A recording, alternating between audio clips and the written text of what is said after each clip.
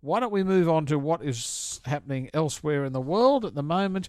Celeste Katz Marston is our US correspondent. Celeste is with us again. Celeste, good morning or good evening, good afternoon to you.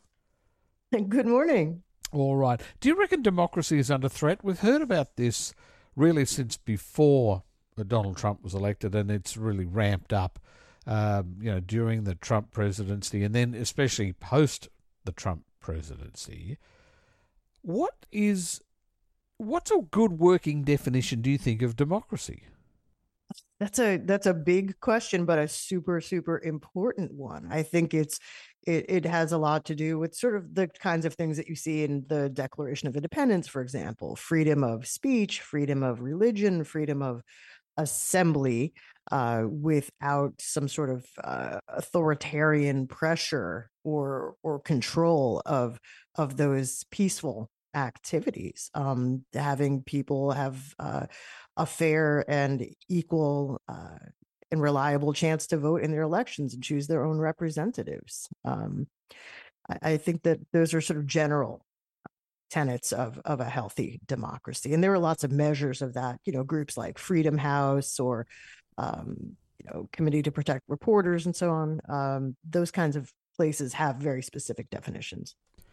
So, in a new poll by Quinn, which is one of the most respected polling companies in the US, they asked respondents about Trump and Biden squaring off again at the election like they did last time, and they talked about 10 issues and asked them to choose which they viewed as the most important. And the biggest, or the one that got the biggest response, I think, was preserving democracy. Now, that's probably good news for Joe Biden, you would think, because maybe people who think democracy can be preserved by voting for Donald Trump, that's quite possible. But what do they mean, again, when they talk about democracy? Well, that's the thing. When you ask somebody generally, do you think democracy is under threat? People will have different definitions of that, and those will be sort of tailored to what's important to them. Like, is democracy the right to support and pass laws that limit access to abortion? For example, is the preservation of what they define as the start of human life part of a healthy democracy? That may be the definition. For other people, it may be free and fair elections. For other people, it may be being able to say whatever you want on social media, sort of. But I think if we think of it sort of as the bedrock of our democratic system, that being the maintenance of free and fair elections, that would be kind of what comes to mind for me. But as you say, everybody might define it differently. Okay, so free and fair elections, that's one thing. If you are constantly saying that those elections are not free and fair, you are exercising free speech, but people would like at some point to get some evidence of that. And when it comes to claims that the last election was rigged or was somehow fraudulent, there have been many court cases about it, and not one of them has turned up in the favour of Donald Trump. And then, of course, a peaceful transition of power is, that's also a very important part of democracy, and that didn't happen at after the last election, did it? So, in that regard, can the US still be called a democracy? Oh, I think that we certainly can be still called a democracy. And we did, in the end, have a peaceful transition of power. We had basically a riot or an insurrection at the Capitol. No question about that. I mean, obviously, very, very scary and bad. But we did end up having, and to be fair, part of that was through the actions of the vice president at the time, Mike Pence, who would not succumb to pressure to alter that process. Didn't think he had the authority to do that, even though he was basically being ordered directly by the commander in chief to go another way. But you're right that if people think that democracy is under threat, is that because they think that China or Russia or the Democrats, for that matter, they might lump some or all of those groups in together, is fixing elections, or that malign election workers are stuffing ballot boxes, or some evil empire technology company is flipping votes on electronic ballot scanners. We don't have evidence that those things are widespread systemic problems. There is no evidence to that effect. And as you say, the courts have found the same thing. But yeah, everyone is going to define it differently. And young people and old people, at least in this Quinnipiac poll, had different views of whether a threat exists. Those on the Democratic side would say democracy is under threat from Donald Trump because he didn't accept the rule of law, he didn't accept the result of the last election. Those on the Republican side, or some of them, would say, well, hang on, democracy is under threat because our candidate is constantly being dragged through court on all sorts of charges. Now, have been found guilty on most of those charges that have gone finally, but they would say, well, hang on, that is undemocratic. You're putting our candidate on trial all the time. Well, right. I mean, if they would perceive the threat or a threat to democracy being what they consider a political persecution or prosecution of the former president. So, yeah, I mean, and of course, it is in a free country. You can say that, you can think that, but you would hope that people would also look at all the evidence and, uncolored by political biases or conspiracy theories, and come to the understanding that everyone gets their day in court. People face charges, and they should be able to have a result come out of that based on the consideration of a legitimate judge or by a jury of their peers. And sometimes you have a choice in that, sometimes you don't, as to the format. But other people would say, well, the real threat is undermining the belief that American elections are free, fair, and reliable.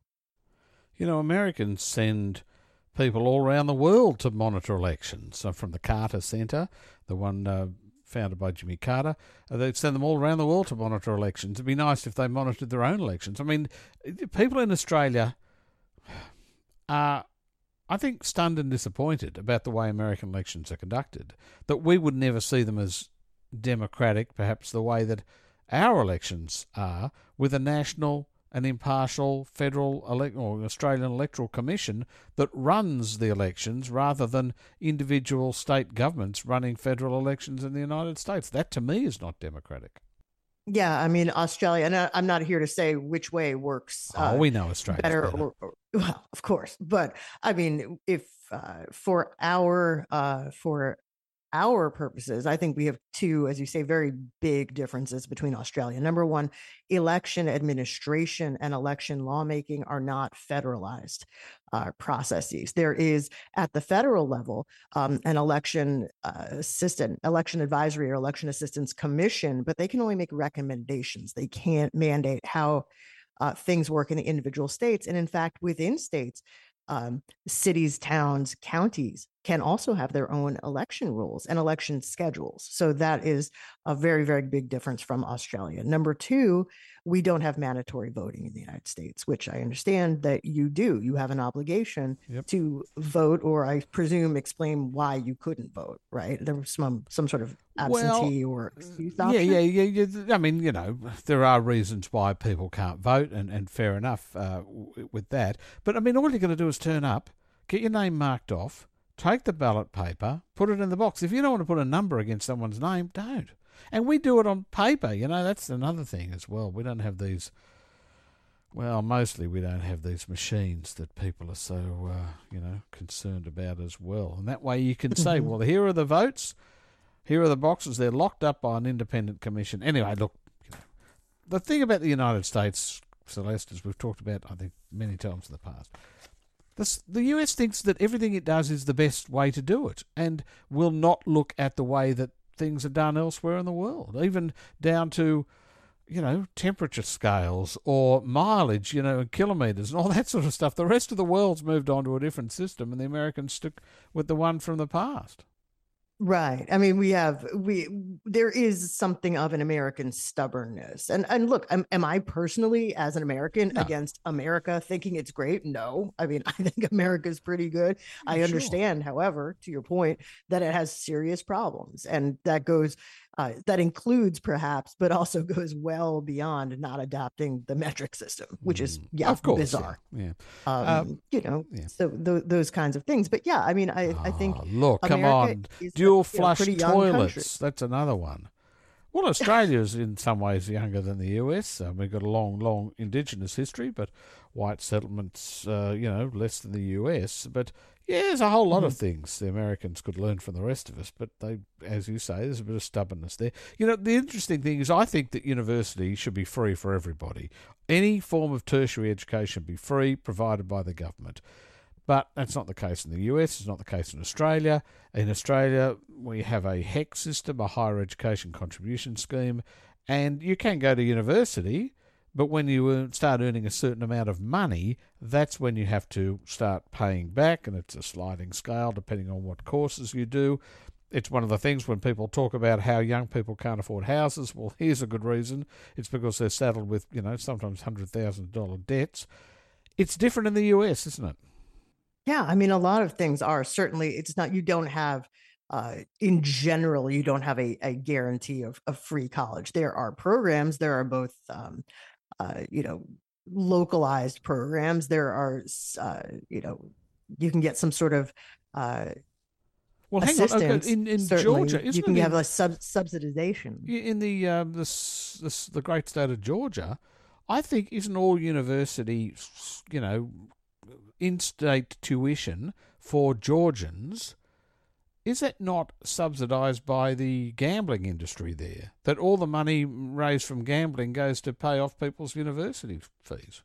Yeah, we have in some places we do have a lottery system that funds education, and that could be like public school education, that could be higher education. Again, we have a serious patchwork. I mean, we have 50 states plus territories, very big geographically. The United States population is over like 330 million people. It's a big place, or at least seems big to us. It's not as big as like Canada or Russia physically, but we have a lot of people.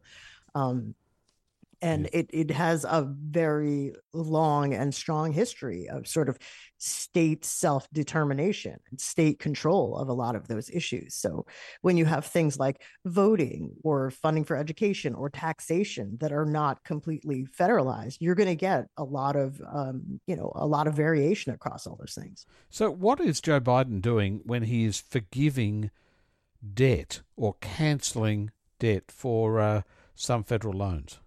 Yeah, I mean, this is a program that he had talked about instituting before, but is now actually doing it. And this is something called, I believe it's called the SAVE program. And it doesn't mean everybody gets free college or everybody who took out a loan ever is not going to have to pay for that. But it's forgiving some debt to right now, I think something like 150,000 borrowers.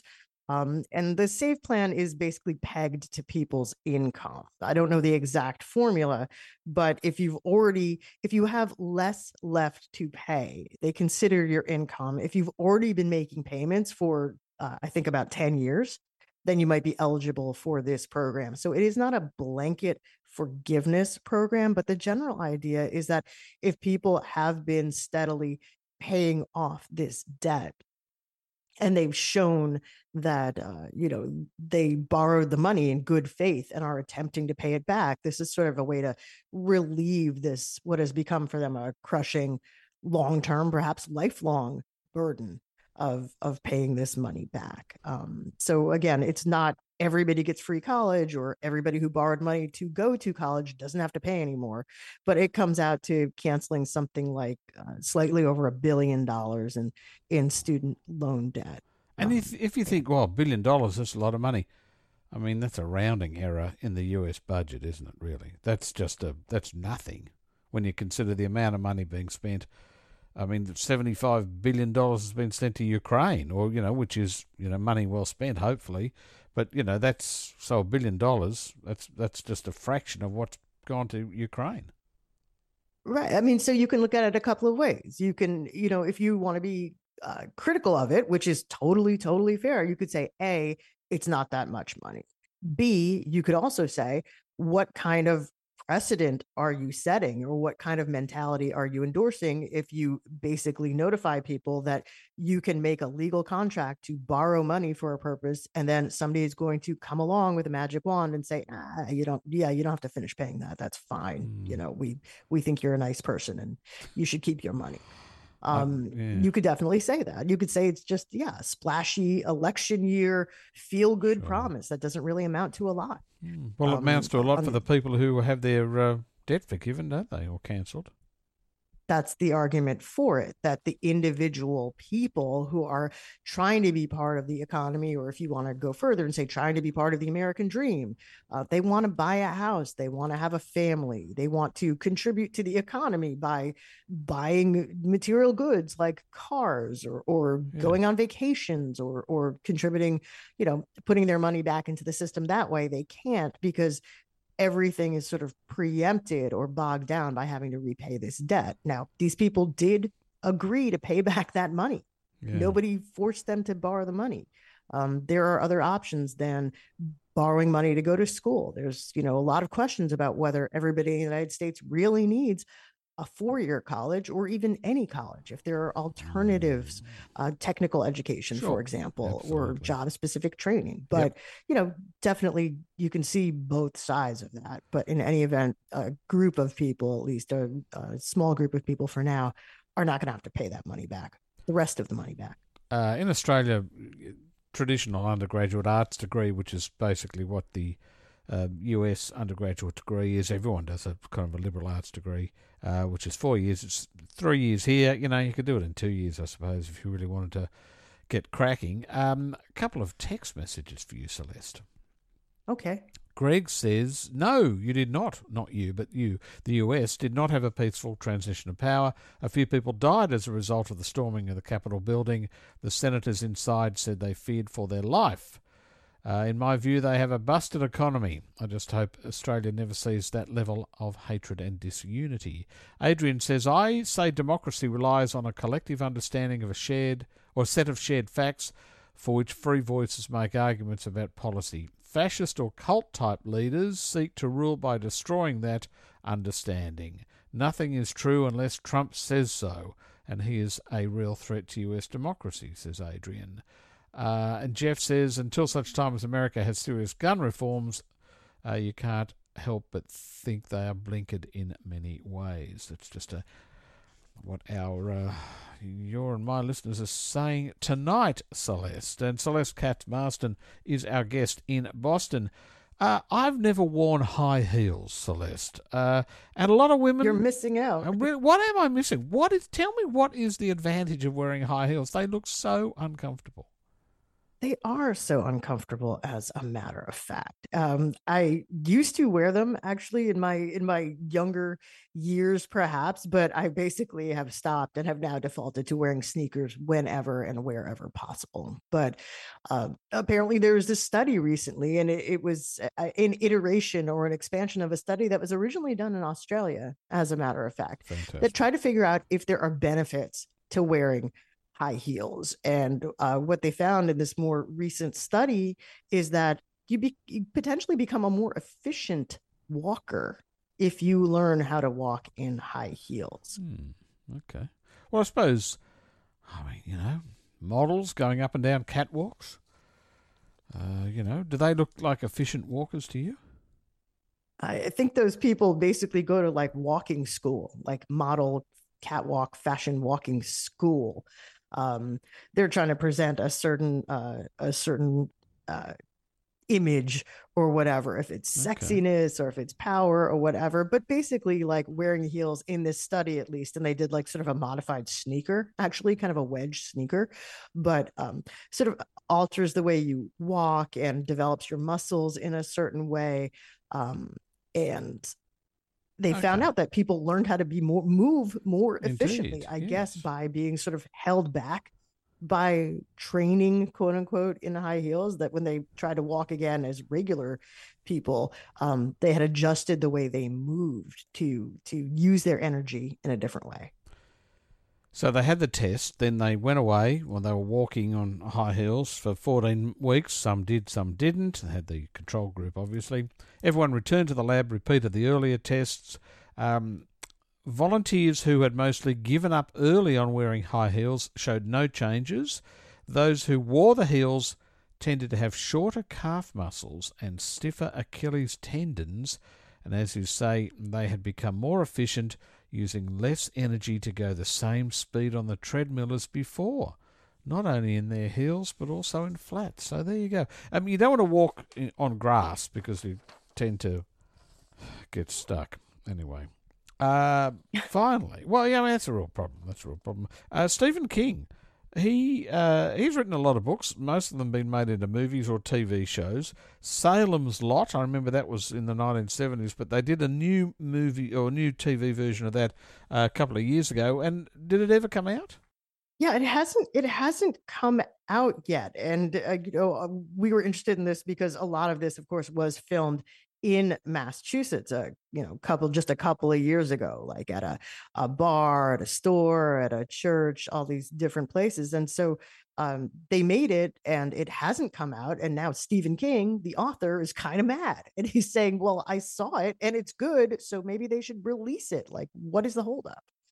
Well, and maybe it's not very good. It's not clear what the holdup is, but the thing was supposed to be coming out, I think, in the fall of 2022, and is still nowhere to be found. I don't know. Maybe it got exposed to sunlight and disintegrated or something. I don't know. It's about vampires. I don't know. By the way, Eddie says podiatrists love high heels. It keeps their practices really busy. Kath, I don't know what Kath is talking about. Kath and Janelli, she says, by Australian law, if you receive a government payment, you can organise to pay repayments as little as $5 per payment without them sending money hounds to your door, as long as you make the payments, as told by a representative of the tax office. I think you might need to pay more than $5 at a time when it comes to repaying your HECS debt, your uni debt. But anyway, I will take Kath's view on that. I'm not familiar with it. I was lucky enough. There was a small window there, Celeste, where when you went to university, you didn't have to pay. And I was one of them. I was one of the lucky ones. Yes, anyway. You were. Yes. Oh, my God. And doesn't it show today? Hey, Celeste, thank you very much. Talk to you again in a couple of weeks. Always a pleasure. Thank you very much.